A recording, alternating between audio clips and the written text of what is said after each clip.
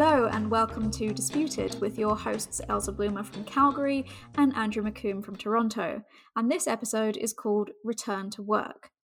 Broadly speaking, it's about issues that organisations may encounter with employees returning to the workplace. But first, what is the workplace? Even before COVID, this was not a straightforward legal question. And thanks to the past 2 years of global pandemic, answering that question is now even more complicated.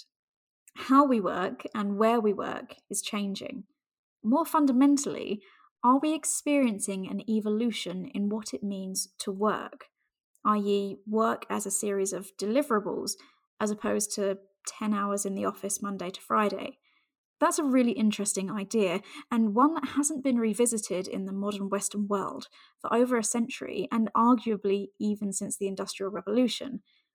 As a former history student, I personally find that a fascinating question, but I appreciate that's perhaps for a different podcast. So we start this episode by looking at the big ticket issue at the moment, and that is mandatory vaccination policies. When can they be challenged and on what grounds? We then look more broadly at this definition of the workplace and consider what recent case law tells us about the attitudes to employee rights when it comes to remote working, including the right to disconnect, pay equity, and discrimination risks. And talking us through these issues are Jeff Landman and Preston Brash. Jeff is a partner in our Calgary office, and he helps employers negotiate employment contracts, policies, and procedures, as well as representing them in litigation, arbitration, and human rights claims. Before joining us, Jeff was the Vice President of Labour Relations and Governance for a major commercial airline. Preston Brash is an associate in our employment group, and his practice includes advising on employment agreements, immigration, and privacy law matters. And if you want to read more about this topic, our Global Employment and Labour team has produced a series of short papers looking at the opportunities and risks of the transforming workplace, and a link to this is in the description.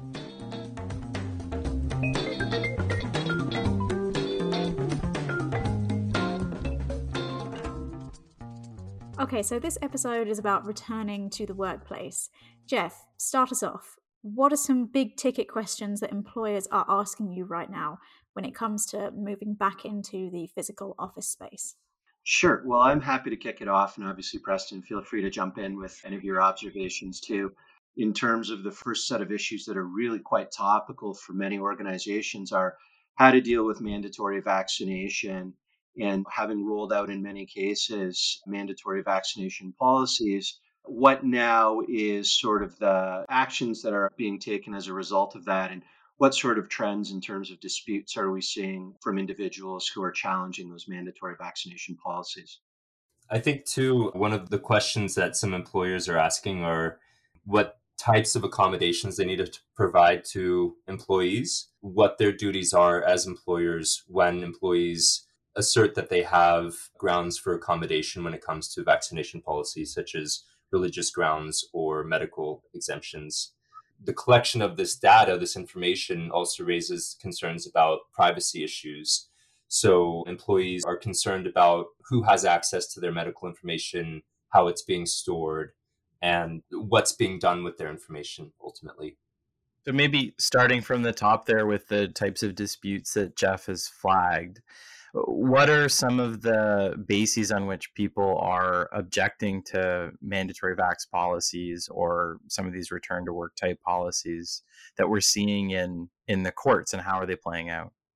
Yeah, it's a really good question, Andrew. Just to back it up, pre-pandemic, the ability for an organization or an employer to impose a mandatory vaccination policy would have been very, very narrow, and really only in those cases where there was a true necessity. So if you think about sort of the hospital setting or some other very narrow types of circumstances where that level of safety was required, would a mandatory vaccination policy really have been defensible? And that landscape has shifted greatly in terms of what we are seeing with organizations, as well as what there is public acceptance for and the debate around it. And so in the last 6 months or so, we would have seen a lot of organizations rolling out mandatory vaccination policies through the end of the summer of 2021 and into the fall. And then we've started seeing sort of that first wave of challenges. And interestingly, unlike the pre-pandemic context, there seems to be a fair bit of support emerging, particularly in the labor arbitration context and from human rights tribunals, around support for the reasonableness and the necessity of mandatory vaccination policies for many employers. And so, those tend to be sort of the primary grounds that employers really need to look at in terms of justifying the imposition of a mandatory vaccine policy. Ultimately, what is the necessity in the workplace to maintain health and safety? And then is the policy itself reasonable in terms of the circumstances? So the test that is emerging appears to be one of necessity and reasonableness in the context of your organization and possibly industry. But what does a reasonable mandatory vaccination policy look like? Yeah, absolutely. What we're seeing is, I'll take the labor cases, for example. Arbitrators are taking a look at what is the background commercial context and what are the safety considerations. In a number of the cases, the requirements of third party customers or clients or whoever the employer services, if they require vaccination to attend on site, that's been a pretty significant consideration. Very difficult to keep running your business as an organization if you're not allowed to send your employees to a customer's site. In the context of the labor cases, unionized work environments, the question also comes up as to, what is the ability of management under the collective agreement and management rights to be able to impose the policy? Is there discretion there? And otherwise, what else does the collective agreement say about vaccination or the ability to roll out policies? And so in the labor space, that's certainly one of the trends that we're seeing.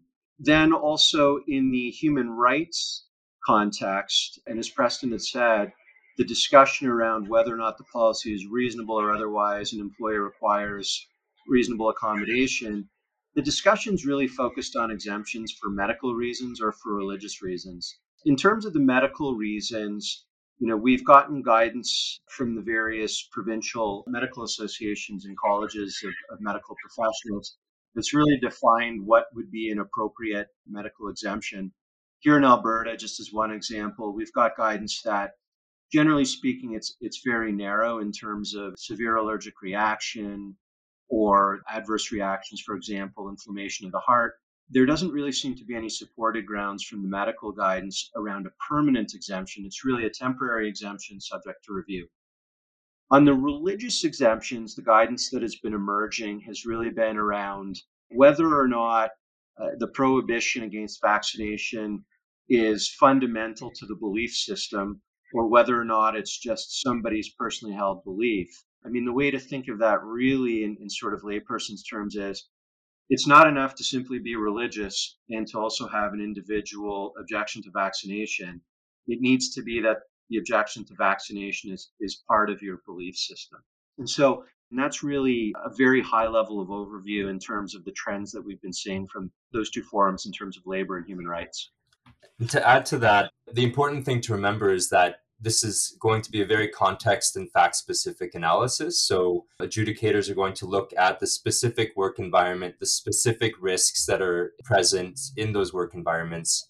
And so what is reasonable in one workplace and at one point in time may not be reasonable in another workplace or even in that same workplace later down the road. For example, if the pandemic subsides or if the risk to employees isn't as great as it is now, vaccination policies that are reasonable today may eventually become unreasonable, even in the same work environment.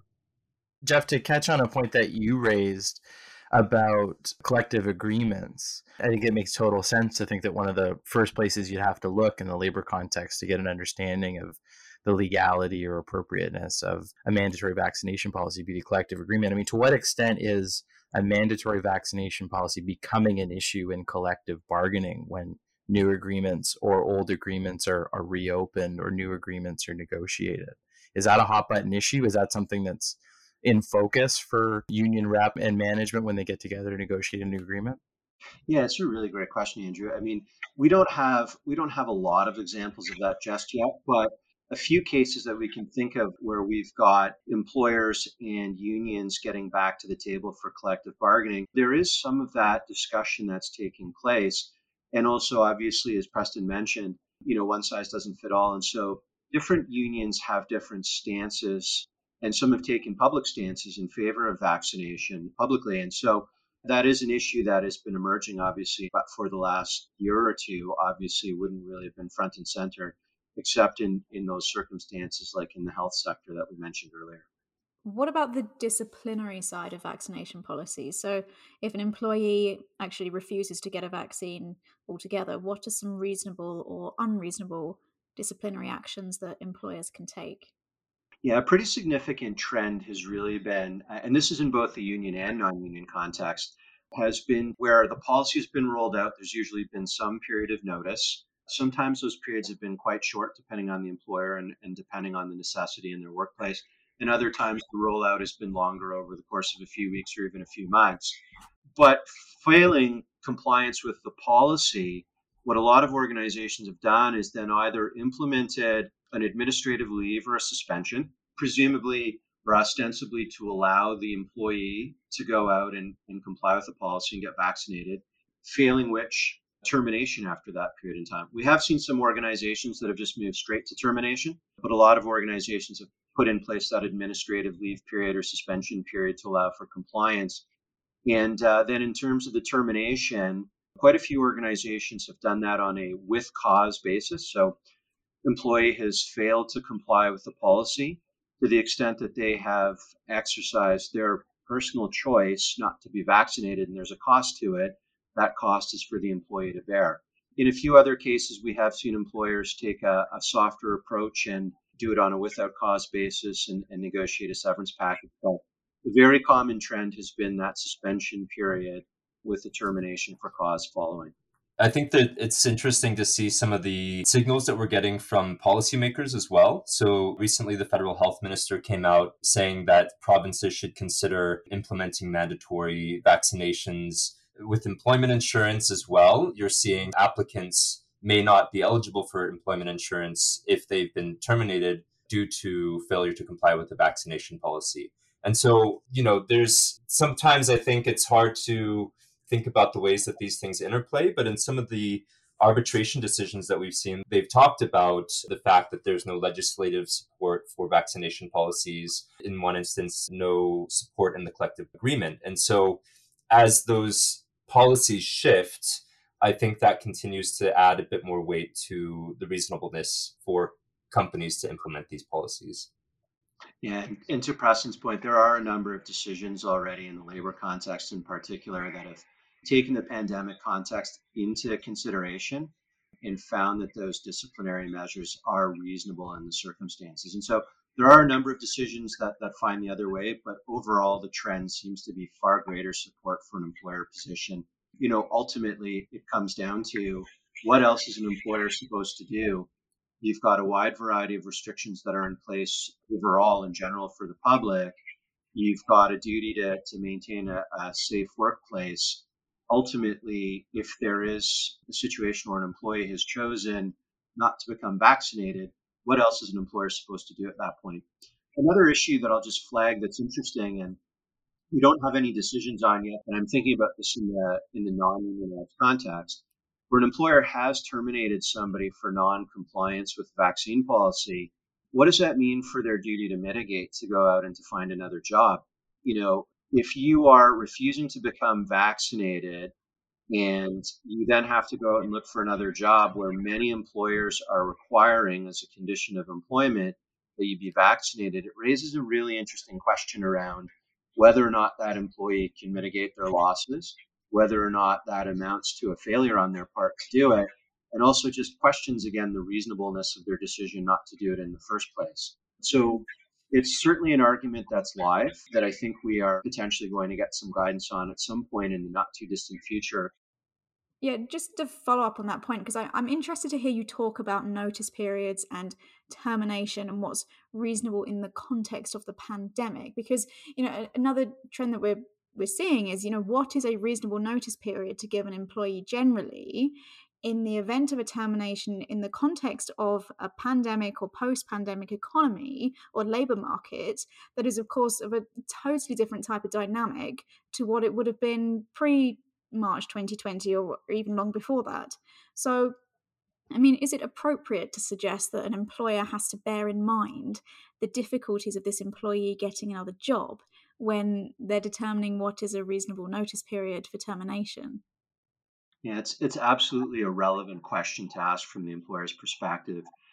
Overall, what constitutes reasonable notice in a given situation is always fact dependent, and probably familiar with the usual factors: age, length of service, nature of the position, but then also the availability of comparable employment. And so the pandemic context really puts a novel spin on that.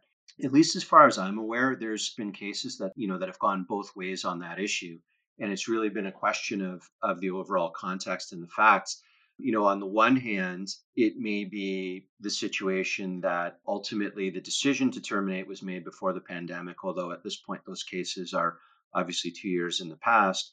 And otherwise, the nature of the position is such that despite the pandemic, there's still the availability of alternative work. For example, in the case of somebody who works remotely or who has skills that really are transferable between industries, there's arguably less of a position to take that the COVID context should be relevant. At the same time, for somebody who was terminated in the middle of a lockdown period and has a type of job that otherwise would have been potentially put on hold as a result of restrictions or otherwise might be difficult to replace, that might arguably be a consideration that needs to be taken into account, both by the employer at the time of termination, what's being offered, but also by whatever adjudicator might ultimately hear the case if a settlement isn't able to be obtained between the parties directly. And to your earlier comments about mitigation as well, I imagine this is also factual and so context specific. But one of the challenges for somebody looking for work in a lockdown context, in the pandemic context, is getting out there, networking, getting interviews, getting meetings, making contact with people through traditional things that you think about, the path to get a good next job are so much harder to do in context and complicate the kind of analysis that you're talking about. Yeah, it's completely changed the way you might ordinarily go about looking for work. Obviously, for many people, an online search and online efforts would just naturally be a part of it. But to your point, Andrew, depending on the nature of work, depending on, how important networking and informal discussion is to turning up that new role, that's obviously changed significantly over the last 2 years. It's an excellent point. So, on the topic of remote working, obviously, kind of many employers have gone to fully remote workplaces, us kind of included in that. I mean, some are planning to go fully remote kind of permanently, and some are looking towards more of a hybrid model. So, what are some key concerns and considerations that employers need to bear in mind when they are planning to move towards either a fully remote or a hybrid work from home model? Concerns that employers should bear in mind are, for one, confidentiality concerns from clients' perspective. So, in companies that work with sensitive data or information, suddenly you have employees who are at home and potentially exposing that information to family members or friends inadvertently. You also have potential occupational health and safety or workers' compensation concerns. For example, in one case out of Quebec, there was an employee who logged off from their computer and then fell down the stairs during a break and was found to qualify for workers' compensation. Ergonomics in a workplace setting at home, those can lead to long-term issues. And then if this continues for a long period of time, you may have people who become disabled or who may require accommodations for their workspace. And whereas traditionally that would be accomplished in the physical workplace, now employers will need to think about how do you accommodate an employee who's working from home and may require some of those accommodations. And then the other concern is if you have employees who are working in other jurisdictions. That raises all sorts of questions about which laws apply. If they're in a different country, there might be some tax implications, for example, that the company would have to think about. And then that also raises concerns with privacy legislation. So, for example, in Alberta, we have PIPA, which requires that personal information can't be transferred cross-border without prior and informed consent. And so if you have an employee, for example, working in another country who's dealing with personal information of customers or other employees on a regular basis, and that information is being transferred cross-border, that could lead to inadvertent violations or breaches of privacy legislation. I think it's really interesting what we're seeing is this expansion of the definition of the workspace and what constitutes the workspace. And I think when you look at case law kind of pre-pandemic, it's almost more of a control-based definition. The workspace is a place where the employer controls the activities. But obviously that doesn't work in this context anymore. And on that topic of how you define the workspace, there's also a cost element, right? Because you mentioned kind of ergonomic and equipment that employees use now in a different workspace outside of the office at home. Who bears the cost really of improving the type of equipment that an employee is using if they're working from home? And it also, the jurisdiction point kind of links to that as well, because you mentioned that case about an employee falling down the stairs. Depending on where they are working, how do you determine the jurisdiction that governs a claim by an employee against an employer if they suffer an accident in the workspace, which is no longer the physical space where an employer exercises control over the activities? I mean, those are all great questions. And Preston's overview, I think, really, helps identify that this is a series of near-term and immediate issues, but then there's also wider implications. And it really takes in the entire life cycle around work. And so these questions around what constitutes the workplace is definitely one of the fundamental questions. Also, you'd mentioned earlier case law over the last few years that was decided around defining the workplace and thinking about obviously the postal worker decision, in which it really dealt with whether or not people, postal workers who are delivering the mail are in the workplace in the control of Canada Post when they're, walking up your front lawn or up to your front gate. And I think what this current pandemic raises is the question around if, in a more intentional way, people are going to be working from home or working remotely in some other third space on a regular basis as part of the terms of their employment. What are the issues and what are the obligations of an employer to ensure that that space meets certain regulations or certain standards? And I don't think we know yet, because that's really just developing. I'd be remiss if I didn't put in a plug for the firm in terms of we've recently launched in the last few weeks a transforming workplace initiative globally for our clients to help them work through these issues on an integrated basis, because it takes in a range of issues. We've talked about which laws apply in which jurisdictions for employers. We've talked about occupational health and safety, human rights, privacy. The other questions that are going to be raised, obviously, too, are questions around what space do employers even want to hold to work in, and on what basis are they requiring people to come in? There's an interesting tension, Jeff and Preston, and what you guys are raising between the idea that a company might have obligations extending beyond the four corners of its office into its employees' homes when they're working remotely, but also the fact that people are wondering when they ought to get people back into the office and how those two issues interface, right? Well, we want to get you back as soon as possible and safely, but we're also facing this kind of indeterminate range of risk and liability that is a little bit hard to decipher when you're at home and working for us, and maybe we have some liability if you fall down the stairs on a break. Yeah, there's also two separate categories, if you will, which is right now everybody's focused very much on the pandemic and risks related to health and safety arising from the pandemic. But I think what we might see as the pandemic eventually recedes in some way, shape, or form is there's still going to be all of these issues around people wanting to work remotely. And so employers and employees negotiating what that new world looks like, what are the terms and conditions of employment. But I think to the example you raised, you can think through, an employer who now wants employees to work in a physical space somewhere on some basis, employees who have their own priorities in terms of what that looks like. How do you find the appropriate risk allocation between those two things? And then if you had somebody who is working in another jurisdiction in a third space, what laws govern? What's the workplace? Who is responsible for setting up that space? Ultimately, how do you deal with tax questions and any risk related to taxation? Depending on an organization that might be multinational, what are the immigration issues associated with that? So it really implicates a whole continuum of risks. And that's why, from our perspective, looking at it on an integrated basis in terms of mitigating that risk, but ultimately also finding the opportunity in that for an organization is, I mean, in a sense, the next frontier.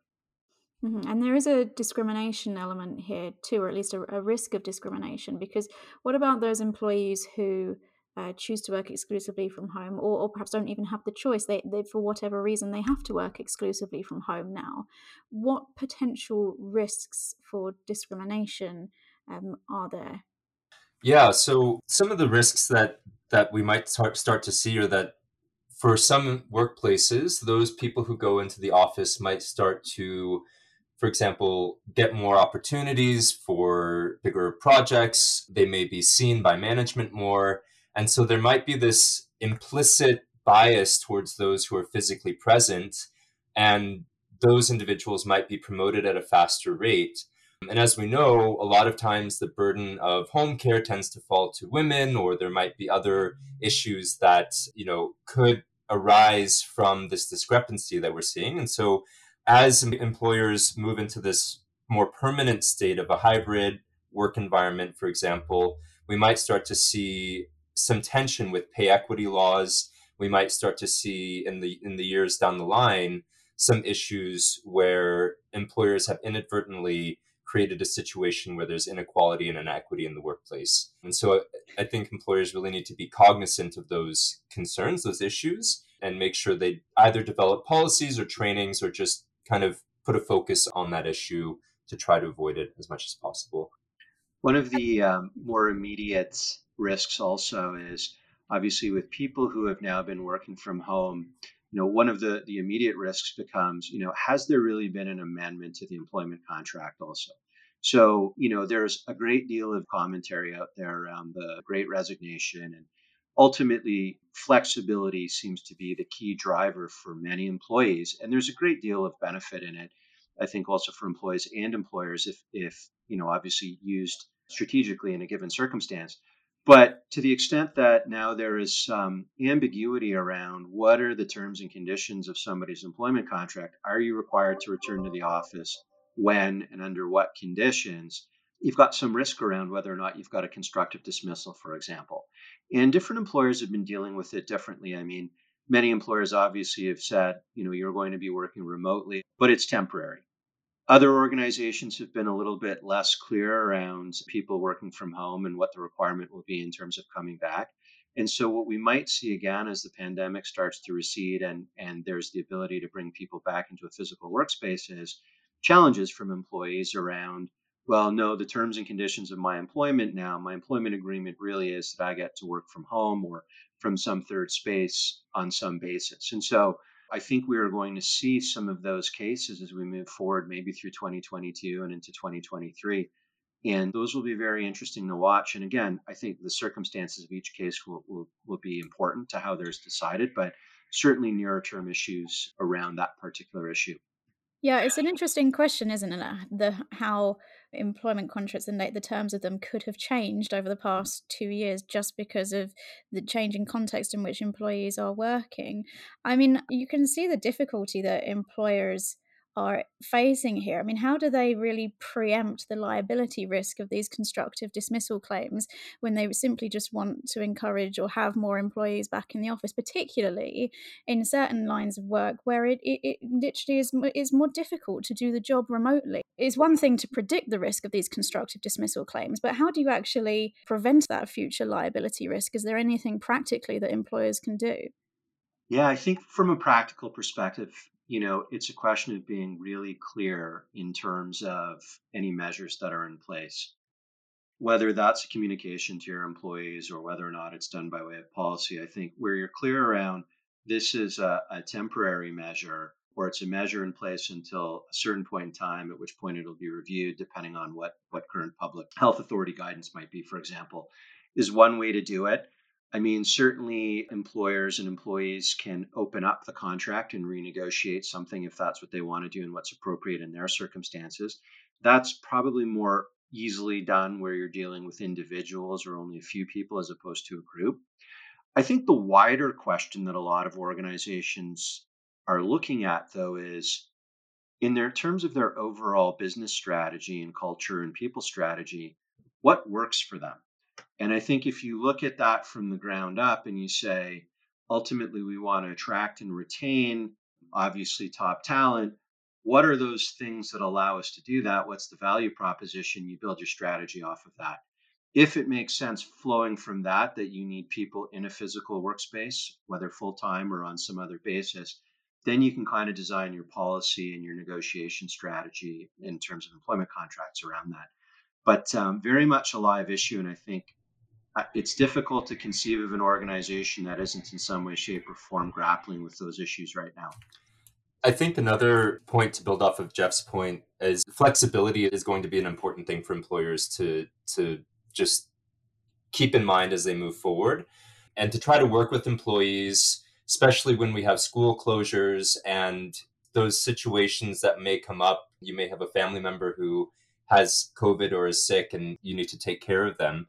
And so communication is key, but then also being flexible as much as possible within reason to ensure that you're not imposing unnecessary burdens on your employees who are juggling a lot of competing demands, especially in this really challenging time that we're living through.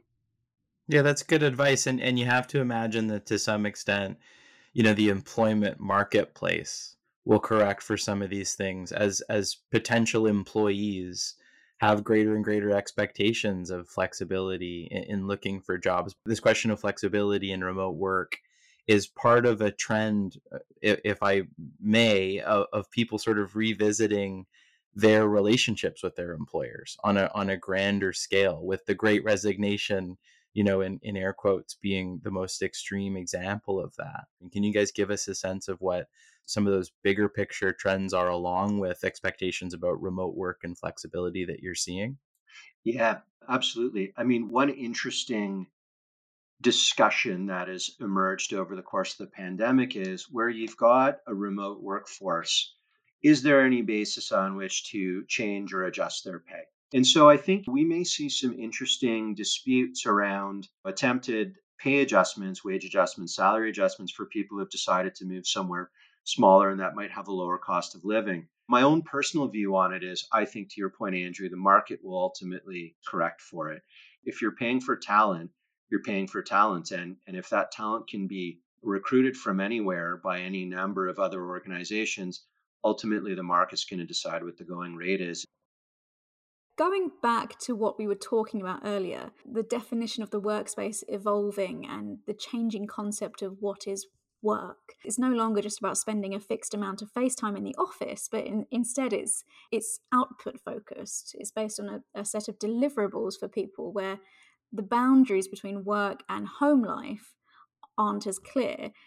And so, a key term that we're hearing in this respect is this right to disconnect. So, can we talk a bit about an employee's right to disconnect from the office and perhaps the tension between an employer exercising enough control to provide a safe workspace at home, but at the same time, an employee having a right to disconnect from work? Yeah, it's absolutely a significant trend and question that's emerging, and likely one that's going to have far-reaching impacts for some time to come. And in a sense, it's really the kind of the counterpoint to, or the companion to, flexibility, which is a key driver for many employees. And obviously, the issue now becomes with the flexibility is where are the boundaries and the ability to be able to communicate with your coworkers, with clients, with customers at any point in time, especially when you're no longer located in the same place and people have chosen to work at different points in time, depending on what their days require, really raises a key question around when can somebody not be available? When does somebody stop work?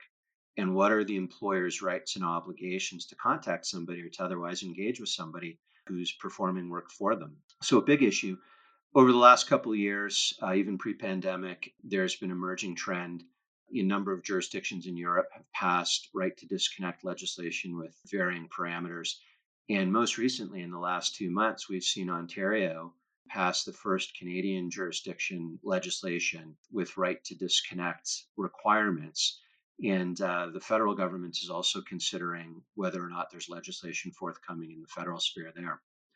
I think one of the issues that the pandemic has really highlighted as well is mental health of employees and the workforce. And my view is that a lot of these questions and these policy changes are being driven by the increasing awareness of the toll that this is all taking on employees. The right to disconnect, I think, is part of that. And we're also seeing a push for a 4-day work week in some jurisdictions, pilot programs across the world, with a lot of interesting findings. Some people are finding that workforces are sometimes more productive in those situations. Employees are happier. And so I think we might see more of that in the coming years as we have this philosophical question of what is work and why am I doing it, and the great resignation and all of these things coming together. I think we're going to see more push to create workplaces that promote mental health, that promote work-life balance, and that really ensure employee wellness and well-being in a way that maybe we haven't seen in the past several years.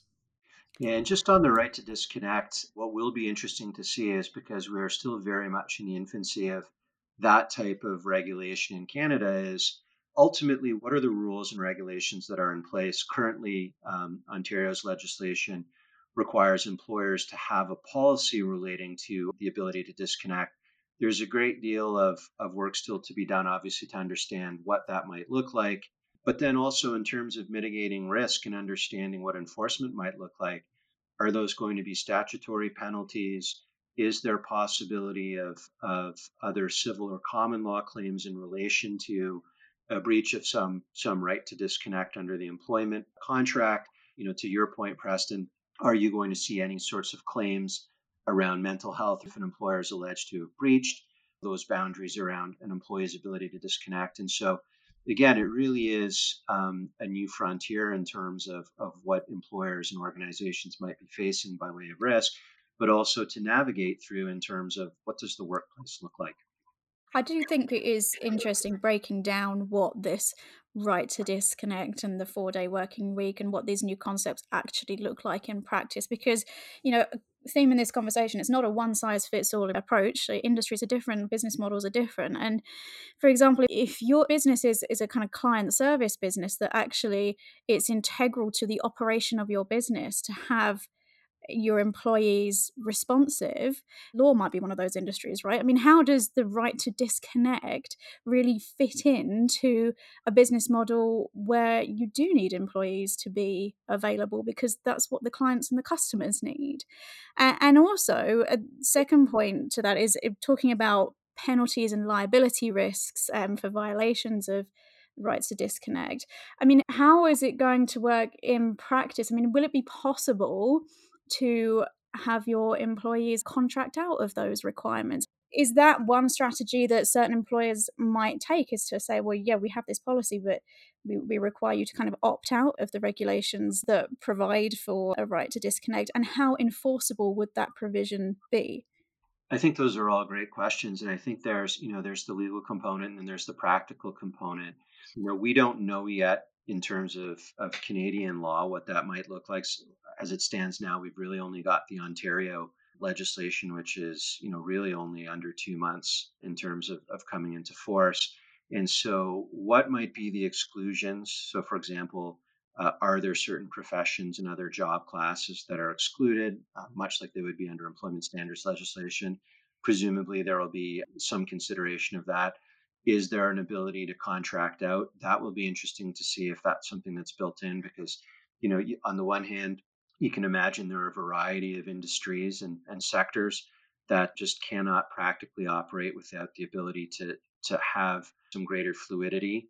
Or is it something that an employer would be able to apply for an exemption for? Or otherwise, is the position going to be the law has been passed to ensure that employers respect those boundaries and guardrails, and so contracting out might not be enforceable? So I think those are all all valid legal considerations. It's going to be very interesting to see how it unfolds and what other jurisdictions in Canada might do. And then the practical component really is, from an organization standpoint, it's really down to, are you able to attract and retain the talent that you need? And so obviously one of the approaches will be being upfront before hiring as to what the requirements of the job are. But also I think organizations are going to have to think through, just from a people strategy perspective, if they are not flexible enough or seen by potential candidates as providing, employee value proposition that's sufficiently attractive, are they going to have issues? And so I think it's a mix of the legal and the practical, that organizations are going to need assistance in terms of thinking through how those things balance out. And linked to this flexible working model, how do employers reasonably monitor what their employees are doing at home? Because every employer needs to be able to assess efficiency, right? And how long employees are spending on certain tasks. But is there presumably a privacy element of employers monitoring what their employees are doing when they're not in the office? And where is the line? So I think that's also a question that is going to play out in the next few years. In one case last year, there was an employee who was working from home, and she was subject to twice daily check-ins. She received questions about her work from home routine. Information from her social media was collected. And it was found that there were privacy breaches in that scenario based on a specific legislation and the specific circumstances of that complainant's work. So, I think, again, the question has to be context specific. It has to be something that employers have to consider about what makes an attractive workplace and what kind of culture do they want to shape. Every employer must consider their specific situation and look at what's reasonable in their workplace. That's also where I think going forward, a more intentional defining of the Mm. workplace for remote workers, between an employer and an employee is going to be important, whether in the employment contract or by way of policies that are incorporated into the employment contract. A clear understanding of what the workplace is, and that may include times in which somebody is available and times in which they're not, just as one example, might be very helpful, because then in terms of assessing what's reasonable, if you've got an agreement, for example, between an employee and employer that they are going to be available online for work related discussion between 9 and 6 p.m., then it's reasonable to contact the employee about work related matters within that space of time. Checking on them outside of those hours, for example, in the evening or on the weekend, or any other time that it's sort of been defined as not being work time, might not be reasonable. And then to Preston's point too, it really depends on, what is the monitoring? Is it, checking into task for status update on a deliverable, or is it surreptitious monitoring of keystroke logs on on your laptop, or something else like that? Or is it, are you getting a call every hour on the hour to see if you're still sitting in front of your laptop? I mean, all of those things obviously matter in terms of what's reasonable. And so, again, I think just sort of that key point around employers and employees being more intentional around their understanding of what is the workplace may be a trend that we see more of. Okay, finally, to wrap up, what are the other developing trends that we will see in the context of everything we've talked about going into 2022 and beyond? What new things do you think are on the horizon, and what can employers do to mitigate the risks arising from them? Yeah, it's a really good question. I mean, there's so many new issues that are emerging, and one of the points we haven't touched on yet, but just thinking back to one of Andrew's earlier comments, around people being involved in online activity to a greater extent in terms of job search. Obviously, employers are also utilizing technology for remote recruitment activity more so than ever before, and so one of the issues we might see is, are there issues around bias and discrimination related to the use of technology or AI assisted recruitment efforts, which is a very interesting question in terms of ordinarily sort of the traditional approach to advising employers against any practices that might be viewed as discriminatory during the recruitment process is based around human judgment and human interaction. Now the question becomes, what parameters do you need to think through with your organization or your third-party service provider if you're employing AI-assisted technology in recruitment?